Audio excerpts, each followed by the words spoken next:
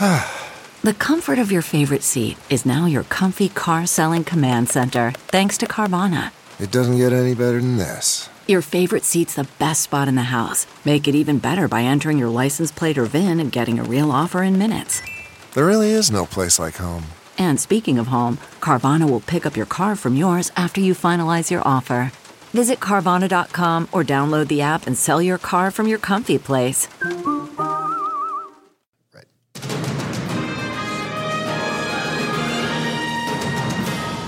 The final Take Two episode for January, not the year. Don't get worried. We made it through a whole first month. I hope you're keeping to all of your goals, your strivings to be a better person, but science says that most of you have quit by now. So anyhow, I hope your goal was to listen to us at least. I think we're closer to Groundhog Day. That's a big day. Groundhog Day is a big day. There's still winter no matter what the groundhog says. I'm living for Punxsutawney Phil to tell me how much of this we have to put up with. All right, that's Greg Hughes here joining us in-house. Mara Carabello and Heidi Hatch. Thanks for being here. Yes, that is coming, but I have a feeling that winter is going to be a long, hard one this year, and we're just going to have to stick with it and be so excited to shower. I just missed the drought. I missed the drought. I just want drought. I know, your I just like the dry. I like dry. I like Have you pumped any more this week? Or No pumping out the water under my house. I have an aquifer. If you need water, if you think there's a drought, come to my house or my road. We have as much water as you need. You should bottle and sell it. I do want to drink it and see what it tastes clear. like. I actually thought it was a water main break because the water was perfectly clear, and I thought, but it was actually They have testing kits. You want us to get you a testing kit? Yeah, I would like to try it because my tap water is tasting very chlorinated lately. So I'd like something this that is doesn't clear taste. spring Hughes water. natural spring water. Yeah, Hughes natural spring You could water. bottle that. from my home, from under my basement. It's beautiful. Straight from Draper, Utah. Yes.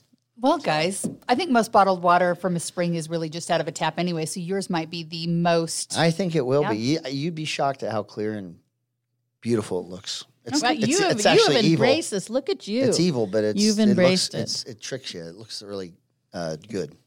Speaking of getting tricked, are there any tricks going on at Utah's Capitol Hill? 10 days in, or is this the 11th day? Tricks, that makes me want to point out that they passed the Halloween bill, which I think is a sign of the times. Oh, I hate that bill. I think it's so dumb. But So Senator Cullimore. who I like. So weird. It's so weird. And the fact that they passed it in the first 10 days as though it's a meaningful piece of legislation. Correct me, I think it's out of the Senate, but maybe not out of the House. I don't know. Don't Republicans want less government in our lives? So do we really want the government telling us when we can have fun and when we can't? This is just so typical, though, of the times we live in. Well, our kids are now so soft. Yes. Heaven forbid we have a Halloween night on a weekend. You and I are oh my gosh, in lockstep These here. poor children, how are they going to survive? How did we survive on having these random days that Halloween fell on? If it's a Sunday, we already know the program. Yeah. Do it Saturday, you're fine. We don't have any problems. There's nothing wrong here. Well, we got to act like these kids can't handle a Halloween night on a weekday. I think they're more ridiculous. worried maybe about their teachers, but teachers used to handle it too. No, so here's my, so I There's started no candy cigarettes you're trunk smoking or in class treat. the next day anymore. Trunk or treat started this, right? This was the first sign that our kids were so lazy they couldn't make around a block. I hate trunk or treats. I hate Go trunk earn or this. treat. Go get your candy. So then, I mean, seriously, this is a sign of the times. And now we're like, no, we can't do this. So here are my questions. My questions are, so if what they're offering is that the next day the little kids are too tired and maxed out from school. Yeah. Don't we have to get rid of every Monday holiday too? Because aren't we all juiced up from those heavy days that we do on President's Day? So and just like the fact that you don't have enough control over your kids to get them. I hate everything about this. I do too. I hate the fact that it's not tied to all the many traditions that Halloween has. And kids don't trick or treat till midnight. It Well, gets if dark they till do, you they go can home. handle it. Yeah. I mean, the kids that are out there robbing your supply at 10:30, they can handle an early morning. It's fine. It is. And look, and I just always wonder, why is this the moment in time where you can interrupt however long Halloween's been going on? We're just going to go ahead and change it now. I can't stand the traditions and these things happen. Someone could just say, okay, we're just going to end that now. So I know we're having an agreeable moment, but I know. I'm also shocked by this being proffered by Republicans. I know. I was actually Was shocked there by someone in this. candy Cullimore's jar. district that was super upset about it? I don't know. I don't know. I know. I quite like Senator Cullimore. I think he's great, and I was really surprised to see that he was a sponsor of this. Yeah, I was too. Because he's a busy guy. He's got a lot of serious policies. This is kind so of a what's this nothing one burger. about? Yeah. And then what you're going to do is some are going to do something, some are going to do another. Yeah. I don't get it. And I really hate to, even in Utah, you said, if it's on Sunday, we do it on Saturday. Why do we have to do that? Because even if you're religious and you're like, we want to keep the Sabbath day holy, what's more holy than dressing wearing up a Ghouls a sexy outfit whatever and knocking on your neighbor's door and talking to someone that you don't right. see at church Yeah. or that you don't normally talk to, find out who your neighbors are. Be And the kind next to day is them. All Saints Day. I mean, there's nothing but goodness going on. This wouldn't amazing. fly in all states. This issue, if you did this in Pittsburgh where I grew up, you would have every guy with like a heater, a stove, or something with a beer, and it would just be this big opportunity to just drink and hand out candy all night long. It would because it'd be a Friday night activity. It would take on a whole new life form that you're not even thinking about. telling you. in I think certain people are going to states. ignore it. But I hope so. there are a couple things people have not ignored. We have a couple things that we were talking about last week, how organized they were going in, and organized they were. Yes. They have passed the Utah Fits All Scholarship that many people know as the school voucher bill. Along with that comes the raise for teachers. So that is headed to the governor's desk. He signaled at this point that he's not going to veto it. Do we believe he'll be true to his word? I haven't heard anything in the... He'll sign it. He'll sign it. This deal was made a long time ago. Yep. And it's all politics. This is another Kirk Colmore bill, bless his heart. This one I and- like. This one's the one you should spend your capital And, on. It's a good he's one. even been very clear about the fact that sort of the normal markings of policy, it doesn't have some. It joins two major issues. Yep. The justification for that is that it is a brokered bill, and in fact, it's intentionally politicking. And the other thing that's interesting is how the opponents seem to be a one step behind. You see the Board of Education vote, but they vote even after it's passed out of the House. Yeah. You see UAA threatening, but it's all post fact. So it hasn't been the opponents, and maybe some citizens don't seem to have paced very well with this issue. And it does look like there's no way Cox. I mean, this is all predicated on an agreement. Yeah. Clearly that the executive and legislative branches made many months ago. Yeah, and I again, hats off to legislative leaders and the body. I mean, and look, and you get 54 votes, when you get 2/3 majority in the House and the Senate, which I believe is the first time a school choice bill in America has received a 2/3 majority in a legislative body, let alone both of ours. There was. I know there were intense negotiations. Even the day before the bill hit the floor in the House, there was more accountability provisions that needed to be put into that bill for some people to get more comfortable with it. And if you were to look at that session, I would tell you that maybe that day they ran it was the day they hit their 54. That if they waited for the weekend, it might not have been that same 2/3. But I'm telling you, I think. I've heard complaints that bills sitting, they get dropped at the end of a session, or there's not enough time. This one was out the gate. You can't say this bill was hidden, or that it dropped too late in the session that for anyone to get their heads around it. It was talked about, I think, a lot before the session started. I know a lot of lawmakers in their town hall meetings talked about a school choice bill that was coming, and you can't say it was dropped in an untimely way. But I wouldn't confuse the 2/3 majority, and I wouldn't confuse the masterful way that it flew through the House and Senate. I wouldn't confuse that with public support. I don't know that the constituents have fully checked in on it. The polling we see shows it's a little soft, and someone else will have to fight that battle. Yeah. But they're also showing more and more evidence that the two scholarship, I say generously, funds that we already have aren't being used. There's some major flaws in policy that in which you're holding one section hostage to another. It wouldn't pass for referendum, am I right? You couldn't do a referendum on both sides. And for listeners, I think that's a critical component. Why was the 2/3 critical? It wasn't necessarily for the veto-proof majority to try and to compel the governor to sign it. I think his support was found early, was there early on. It's that if the National Education Association, the National Teachers Union, dropped $6 million back in 2008 on the behest of the locals, of whatever it was, in 2024, if you had this as a referendum, a ballot measure, you would see, I would say, tens of millions of dollars that would be put into that election, and it would change the narrative of that election. I think anybody that wants to run in 24 would not want this on the ballot. as a referendum. And So I think that's why the 2/3, because if it gets 2/3 majority, it's not subject to a referendum. Yeah. So, and that's why that was but so I important. want to wonk out for a second. Referendums are to repeal existing laws, and they have to take place in direct response to a law within 45 days, the way that the generous legislature has given oppositional points and citizens 45 days to remedy something. What it would still be subject to, and if I were advising people who are really upset about that, then they should look at an initiative. An initiative is an entirely new law that could be in the 2024 ballot and could take away a section, or they could devise it in any way they want, and it could still be subject to initiative even though it did pass the body. And that is true, but to get an affirmative vote for an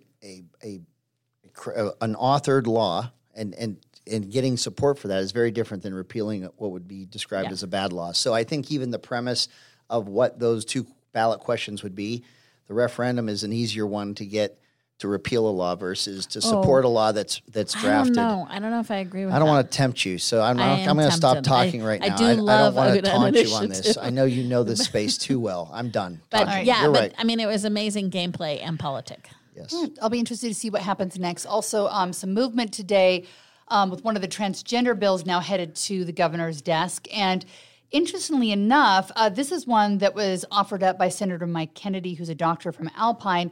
After it finally went through the House, there were some changes there that he now says, even though this is his bill, that it may have been changed enough that it could be facing the possibility of lawsuits. So this heads to the governor's desk, and this bill, I always forget the numbers on this one. I should look. This is Senate Bill 16, and just passed this morning. This is the Utah Senate giving final approval to a bill regulating medical treatment for transgender youth, sending the measure again to the governor.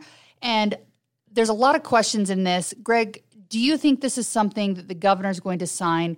He, I think it was a couple of years ago, had a news conference where he was pretty emotional talking about saving the lives of transgender students and making sure that they felt seen. And so I'm wondering if we feel like he's maybe changed from that stance and he's going to sign this, or if this is, a done deal as well and we're going to go for it. So I think that if you listen to the debate and the discussion here, I think there's been a lot of attention put to what the court challenges would ultimately look like and what would stand a court challenge versus what might be more vulnerable. That's why there's some things that are banned in Senator Kennedy's bill. So transgender surgeries would be included in that. And then there's some that they describe more as a pause or what do they call it? A moratorium. Yeah, but they took that was part of the amendment problem, right? Yeah. Did they put in or did they took out? It originally, I think it's part of why Senator Kennedy is concerned, is there's lots of legal precedents on bans. So it was artfully crafted in the first round in which it was sort of a moratorium or a short period of study time, and it appears as though that when might did they be amend a it? ban. Because they didn't want to send anything back to the House to they don't have concur. a record. They don't.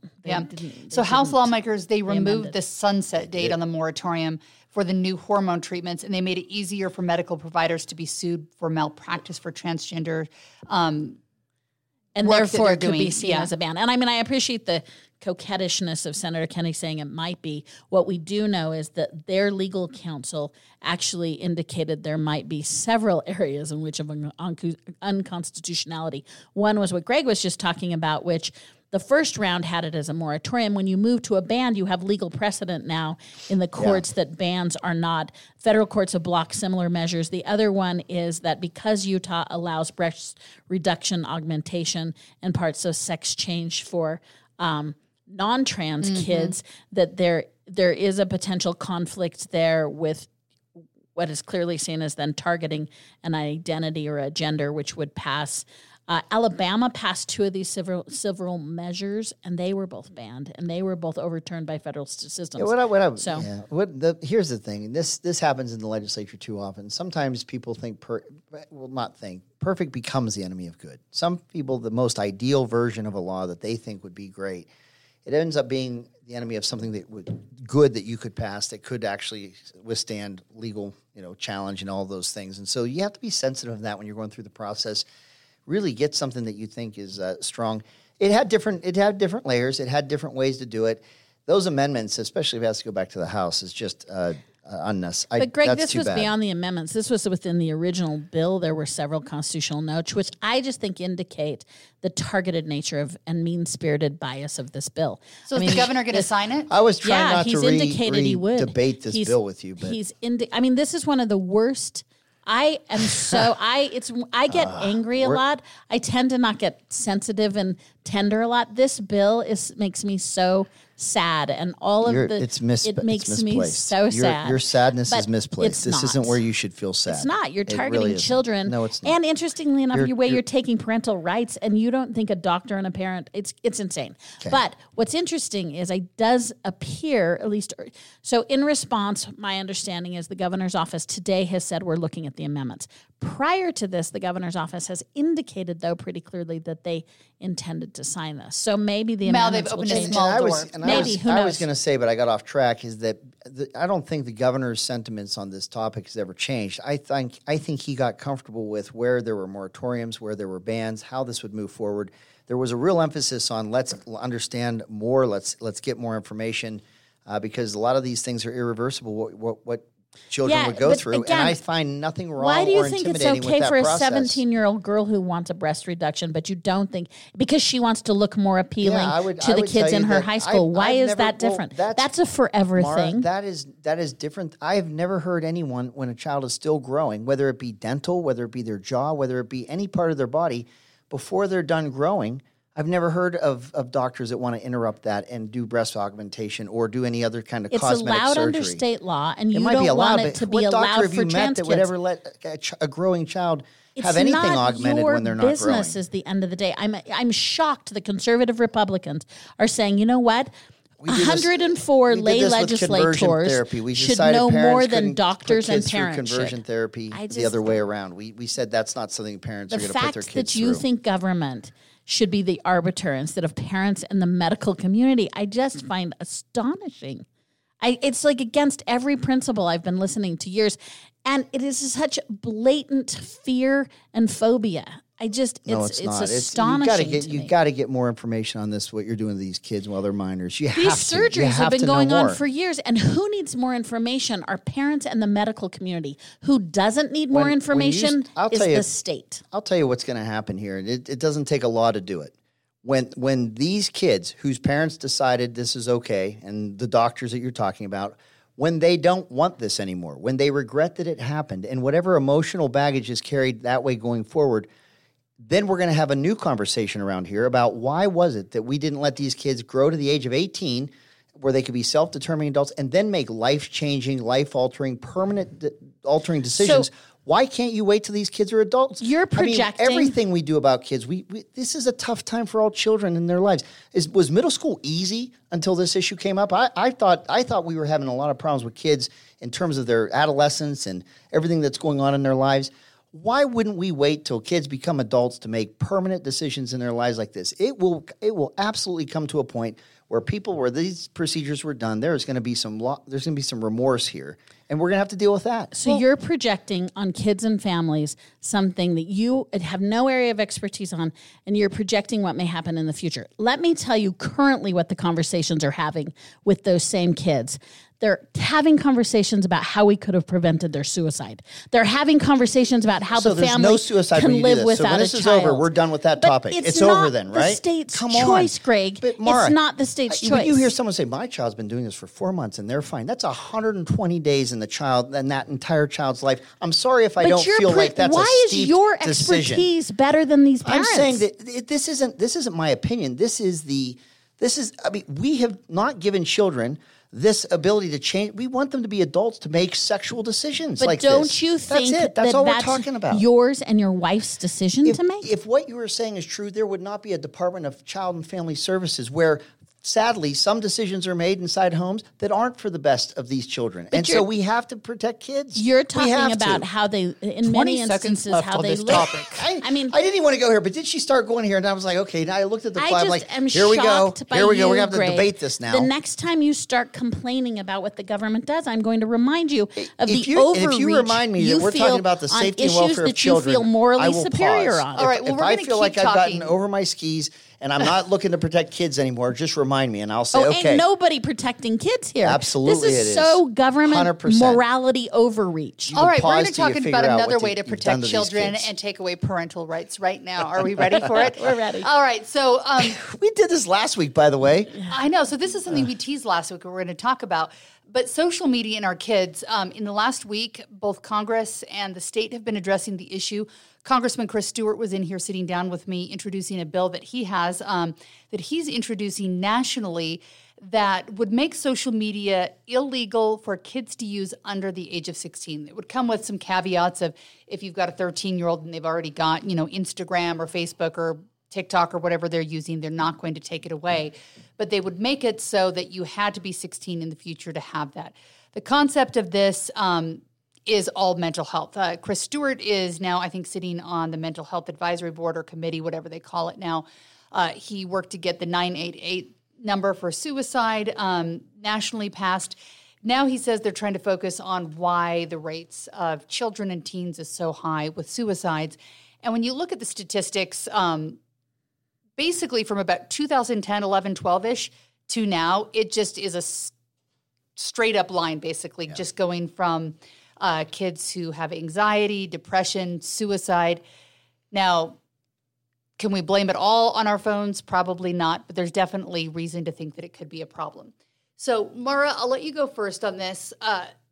Is this a concept that's a good idea, or is this just another way for government to tell parents how to parent? So I want to be as messy about this as I feel. All right. I feel like this is like half a dozen and six because I really admire.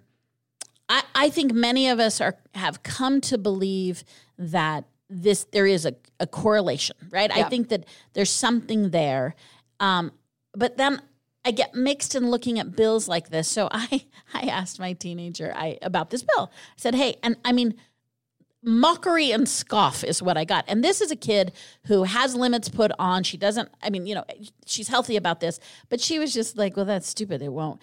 She sort of was overt about the mockery of how unenforceable, sort of ineffective that it will be. But my half a dozen and six is like, but don't we have to do this to have another conversation? Yeah. So I sort of am very in tune with what I'm projecting to be Chris Stewart's intent. Mm-hmm. And I'm totally down with the intent. And I think we're trying to figure out what the path is.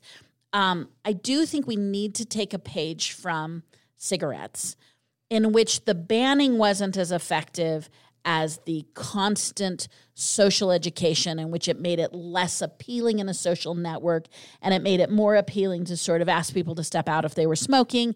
So how do we all find a whole new language that says we don't use phones here, or I don't know what? So I appreciate his intent, and I do think we're seeing more and more evidence of actual harm, not just anecdotal harm. But I still have this question about, do I think there's much efficacy in the bill? No. But I'm having a hard time just totally mocking it, although I think from a legislative point of view, I just think there is not probably at this point a 12-year-old and up who could just end around this. So I don't think it'll actually do anything, but the intent I'm kind of down with. The interesting thing is I'm a little torn on this thinking about it too, because I don't like the government to tell me what to do. But in some ways, how nice would it be to have the government be the bad guy when you're telling your kids? Because I think some ways parents don't want to tell their kids, no, you can't have a phone or you can't have social media till this age. And then if you don't do it, then you can be like, sorry, it's against the law. And then it sort of might become a norm around kids, and parents could still, there's rules already. You can't go on Facebook or Instagram. I think, do you have to be 14? I forget what the age is. But that's what she pointed out. She was like, my daughter was like, oh, yeah, these are already in place. And I said, what do you do? And then You'd have to have a birth certificate or a driver's license. She jokingly looked at me and said, Mom, I've been born in 2000 for a long time. A long time. And for the record, she was born in 2004. And again, this is high communication, kid. But I'm just saying every kid is doing it. She was just like, how hard is it to tell people I'm 18? This is all online. So her point was, in real life, this doesn't change anything. Even for, I'm going to say good kids. I mean that colloquially. Yeah. Obedient or, kids who are engaged. But I am sensitive to we got to start somewhere, and maybe this is it. This, for me, is part of an ongoing conversation that we've had that I've liked, which is, what do we do with technology? What do we do with these public How do you forums? turn back the hands what of do we time? do with all of these? Are they public forums? Are they the town square? Are they privately held companies? Are they what are where we I'm gonna doing go. with all of Let's this? not kid ourselves either. Apps know how old our kids are. They know everything about this. Like, you don't have to give them a driver's license or a birth certificate. They know when you sleep, when you go to the bathroom, what you eat, what you're buying at the store. They know how old you are. That's where I was going to go. I don't need a study to tell me that social media is harming society generally, and it's not just kids. And I can see it, smell it, hear it, feel it. I know it. And there's not a study. Posted about it. You've there's put it not on your. There's not a study out there that I need to read to let me know what's going on around me. I can see it, and I'm part of the problem. I'll just tell you, I stare at this phone way too much, or my iPad way too much. I know what's going on. I can take a glimpse and look at my home and see us all staring at our devices instead of engaging. So, but do you get that Sunday update of how many hours you've been on your phone? I'm not even going to tell you how many hours it tells me I'm on there. But so I'm admitting that I'm part of that problem. But I know that's a problem. I think that bringing this issue up is good, but I don't think what Congressman Stewart is trying to do here is enforceable. And if it's not enforceable, then I don't think we're getting to the root of the problem. What I do think is these social media companies domicile in the United States because they have broad legal protections against liability, against any harm that would come from them. That's what this bill, I think, would do. It would make it so that if your kids did use it and you didn't want them to, you could go back and sue them and say, what you've done is harm my children. You made them take their own life. You made them do whatever it was. And you could say, sorry, this was the drug that killed them. And I appreciate that. But again, if you're not having an effective way to enforce it, I don't know when you can rein. This is what I think ought to happen, is that they are no longer a platform, in my opinion. They said, look, under freedom of speech, because we don't produce anything. All we are is a platform for people to We are the product. We are the product. So please don't hold us liable for any of it. The algorithms are too good. The way to omit things or to include things or to whatever they want, they can absolutely make sure that harmful things or things that distract, they know what they're doing, A, and B, we could hold them liable for this. And all you have to do is get this ridiculous exemption they have, where because they're a platform, they have no responsibility at all, but at the same time, they can still censor anything they want or adjust their algorithm for people that use it to see what they want them to see. They can and should be held liable for the harm that's going on. And the nanosecond that happens, you would see our social media would begin to look very different than it does today. But I'm going to continue to agree with you. And you and I, Greg, have talked about this offline. The other thing that would be a good notion for Americans to insert into their politics is also personal responsibility. Correct. And we tend to move too much to law, litigation, and external sources. And that is where I go for a campaign that says, let's also have some social pressure on saying to each other, yeah, but you're making some choices. Yeah. Then you chose to say those kinds of things and you chose to use it, and let's collectively choose to not, and how do we do that? To your earlier example of tobacco, they got the cartoons out, the Camel Joe cartoons out. There was a lot of marketing that was going towards targeted teens. Yeah. And they recognized it as that, and so that was taken out as well. I think there's a lot of that going on in social media, of who it targets or what it's meant to draw your eyes to. That is meant to draw the eyes of young people. And so I just think there's a way to quantify it, and there's a way to say your hands aren't clean. There has to be some responsibility there. But I agree with you, Mara, that we all at the end of the day have to be responsible for our decision making, and there has to be personal accountability for sure. My son's Christmas list, he's 17. Everything that he wanted was something that he was influenced for on Instagram. Gymshark shorts or this kind of protein or whatever. And And we all shoes I'm wearing showed Greg's up on Facebook. Entire and now wardrobe I'm wearing, everything comes from social media. I look at it and I just hit buy, and it's everything I'm wearing. Actually, not the jacket, but the shoes are for sure. My son does that too. Now that they have their own, debit cards or whatever from his job and Amazon. It's weird. It's just like things are showing up on the porch, and someone told me years because he clicked on Amazon. Someone told me years ago that analytics is so good. You're not even going to choose it. They're just going to send it to. They know your price point. They know what you love, and when they send it to you and say, "Hey, send it back if you don't want it," they know you'll just keep it because you won't. So they're waiting for things to be 75% off to send them to me. Is what they're doing. They're like, and most of us would have to admit that we jersey, and I will never send it back. I'll just take it. It's true, and most of us won't admit that we will not remember if we ordered it or not. I'd be like, I don't know, I probably did. Yeah, that seems Seems like a late night thing. That's interesting. Well, while we're on the topic and we're saying, we don't know what they're going to do about this, Governor Cox came out very strongly this week too. Strongly, but yet we're not sure exactly what's going to happen. It sounds like the state, maybe on its own, maybe with other states, is going to sue social media, saying they have to be held accountable. Then he said something interesting, saying that it's very telling when the very people building these apps refuse to let their kids have them, which sometimes you hear, from these big tech giants being like, my kids are not allowed to have them. And then you're China like, doesn't well, let TikTok in their country. Right? They called it a drug. I forget what kind of drug they called it, but anyhow, they said it was, this, I don't know, fentanyl for American kids or This whatever. was interesting. I mean, I will say that there were some really powerful statements. It was a joint press conference by Governor Cox and Sean Reyes, Attorney General. The one sort of context I want to put to it, and I guess as a public relations person, I'm giving it an applause line. This wasn't an event to announce an event. I mean, this was very Getting much us ready. smart politics. Well, I mean, this was a political moment, and Cox is tremendously good at public communications. So when asked by a reporter, okay, good, who are you going to sue? And he's like, we have no idea. We're suing them all, I think is what he said. We're going to sue everybody, or we're thinking about it. So this wasn't actually an announcement of a focused piece of response, but rather just a general press conference about what he sees as the issue. I'll tell you too. Inside baseball, it's secession. Everything's going on. The government relations people of these respective companies are all getting their national guys to come and ask if they could meet with the governor and speak with him. Those meetings will be happening after a press conference like this from the governor and the attorney general. They're going to be flying into Utah and trying to find out what they could do to avoid litigation from the state. Instagram and Facebook, Meta, is that what they're called? Yep. They would like to sponsor all state parks for us now. They'll give us extra funding for the best bathrooms. They'll even run our elections, which is really magnanimous of them to do. They're like, but we're going to need you to post about it. If you're in the national parks, please post that online or whatever. So I don't know where it's going to go, but it's definitely something we're talking about. We're realizing it's a problem, how we fix it. Yep. I don't know. So I think stay tuned for that. It goes right to this point that the governor's making. It goes to the liability of these companies. I feel like I might need a law myself to keep me from on my cell phone as much as I should be, because it's a problem. If we thought about it, just build in like some kind of negative response, like it shocks us after a certain amount of time. Or if you're on it, like 2 minutes, like whatever, like isn't like what you're working on. Let's say you're trying to lose weight, that all of a sudden your body gains weight another pound every minute you're on it, and you're like, oh my gosh, how did I get to 1,000 pounds? I don't know what, but who knows? There's got to be some way we can de-incentivize us from using our phones. We'll have to think about that with the techs who know how to do this. Let's all go to flip phones. That's what we'll do.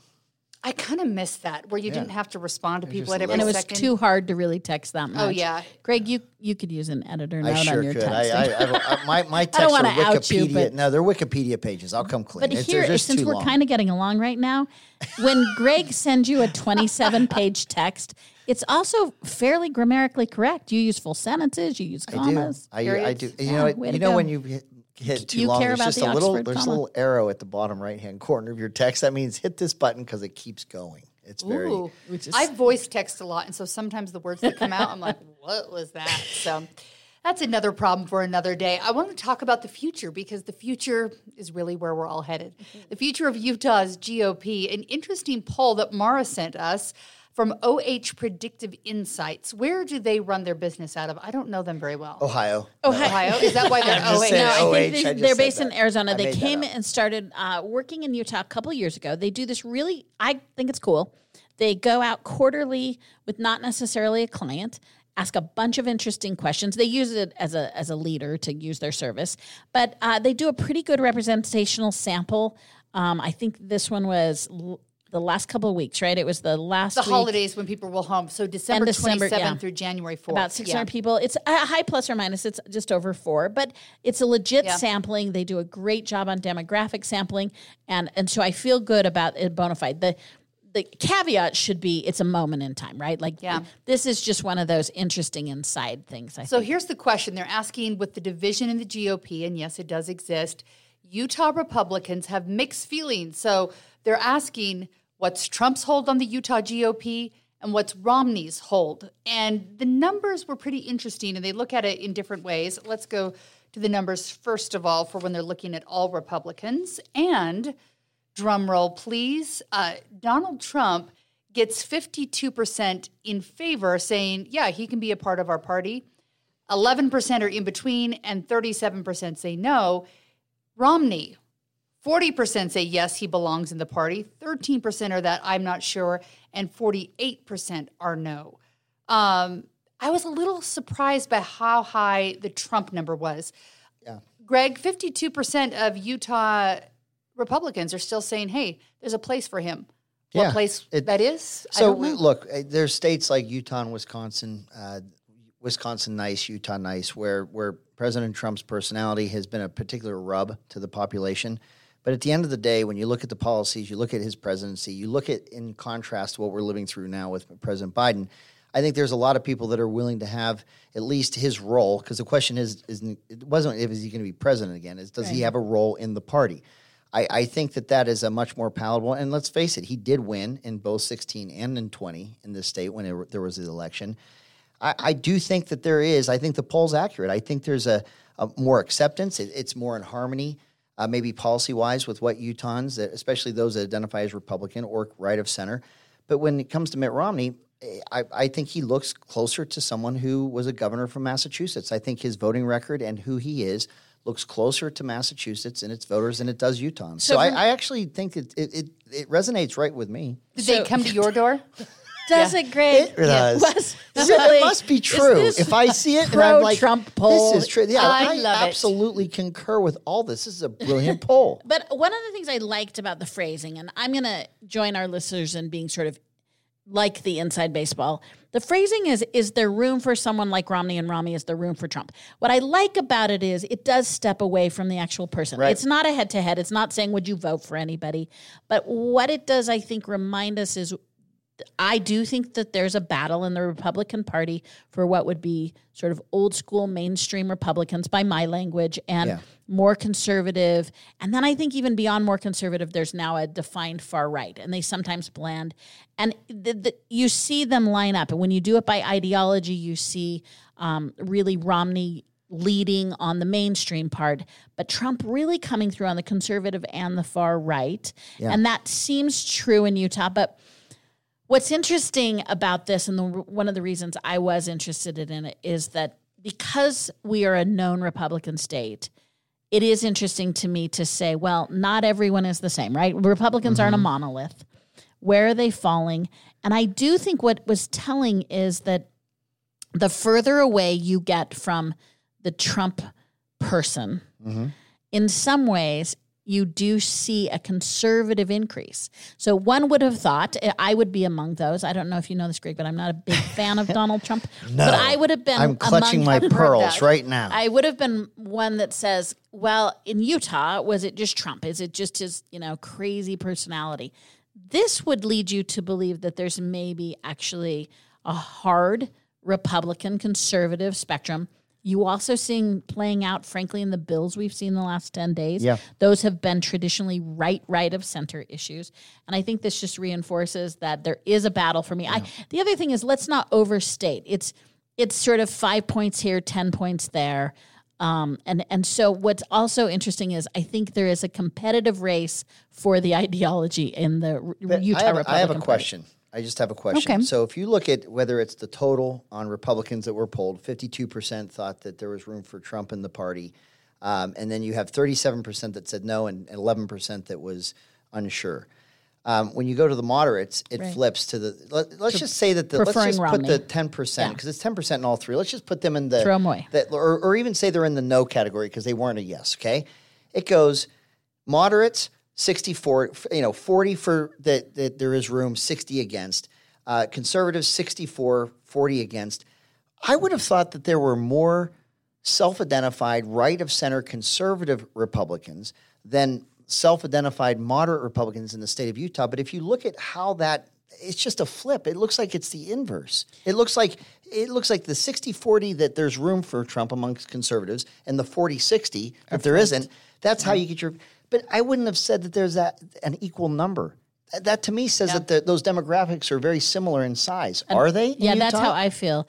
I mean, you think there's as many moderate Republicans as conservatives? I think it tips to moderates, and yet you see them not rejecting the agenda, if you will, of the harder conservative that is more clear to its ideology. So the question is, why are moderates responding to a more conservative agenda? And that's interesting, and that's a point. Where I'm shocked in that poll is that I would have thought that in the state of Utah being a very red state, you would have had your numbers of those that would consider themselves self-identified more conservative, right of center. Even if you were doing poorly with moderates or self-identified moderate or liberal Republicans, the number of those types of Republicans would be so small that even if it's a high percentage, that didn't approve of them, you'd be okay because the state's mostly made up of conservatives. That poll says they're about the same. I didn't realize that. That's consistent in polling that I have seen. Much to my that's frustration. That's not a general election. That's much to my frustration. That explains my craziness about why Trump is winning. Because when I have seen the cut of the number, moderates are prevailing, and yet they are trending in a hyper-conservative voting model. Can I ask you this then? Very frustrating. All right. Is it because the Democrats are alienating more than it is that the Republicans are I also attracting? think it is the Republican Party. I mean, what you saw, I think one of the reasons the Republican Party is holding on to closed caucus systems is that you did see this huge sloughing to unaffiliated. And the unaffiliated were Republicans who didn't want to vote with a party. They weren't moving to Democrats, and they weren't swing voters in the same way one would normally think of an unaffiliated voter. And I think you saw this disenfranchisement post-Tea Party that moved people to a center. And we've long been, one of the things that I say about the political monolith that we live in is that it encourages moderation because there's no question about who's in charge. Well, I would just say this. The people, and where I grew up in Pittsburgh in Pennsylvania, where it's a traditional Democrat town, those that I grew up with, my family members, I think they'd have a harder time with the Democrat Party and its main narratives, even nationally now, and would find themselves either independent or even maybe, to this poll's point, moderate in philosophy, but probably with the Republicans more than Democrats, just because of the narratives that we're seeing from the Democrat side. I don't think they're aligning with that as much. And so, anyway, that's. I think we're just seeing extremes on both the left and the right, and I think that's why a lot of people were sort of drawn to Biden because he didn't seem extreme to them. He was more centrist. I don't know that he's really been centrist because I think he's got a party that's pulling to the left.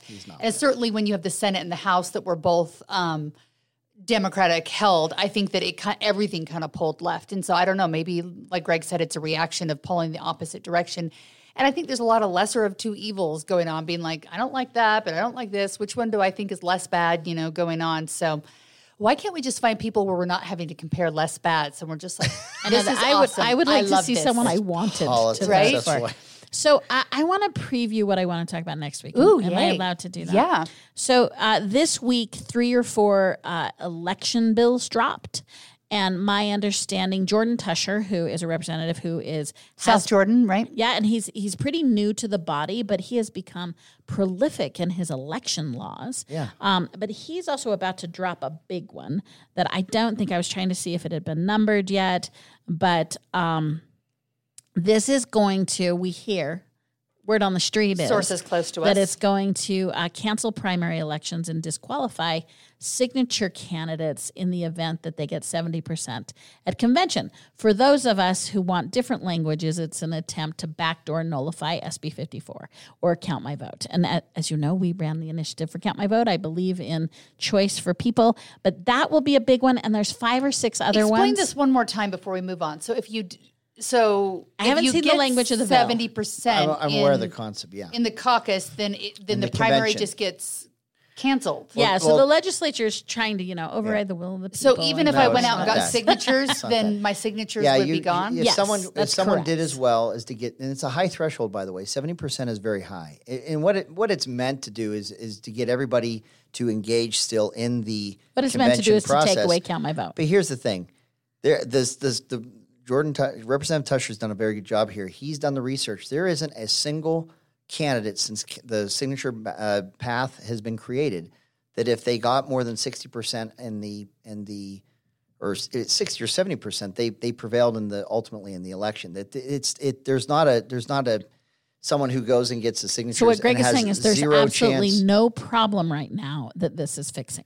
No, I'm saying that if you avoided that caucus convention cycle completely, and you did very, very poorly there, you don't usually do very well in the general election or in the primary election. What they're trying to say is, look, 70% is a very high percentage threshold to get.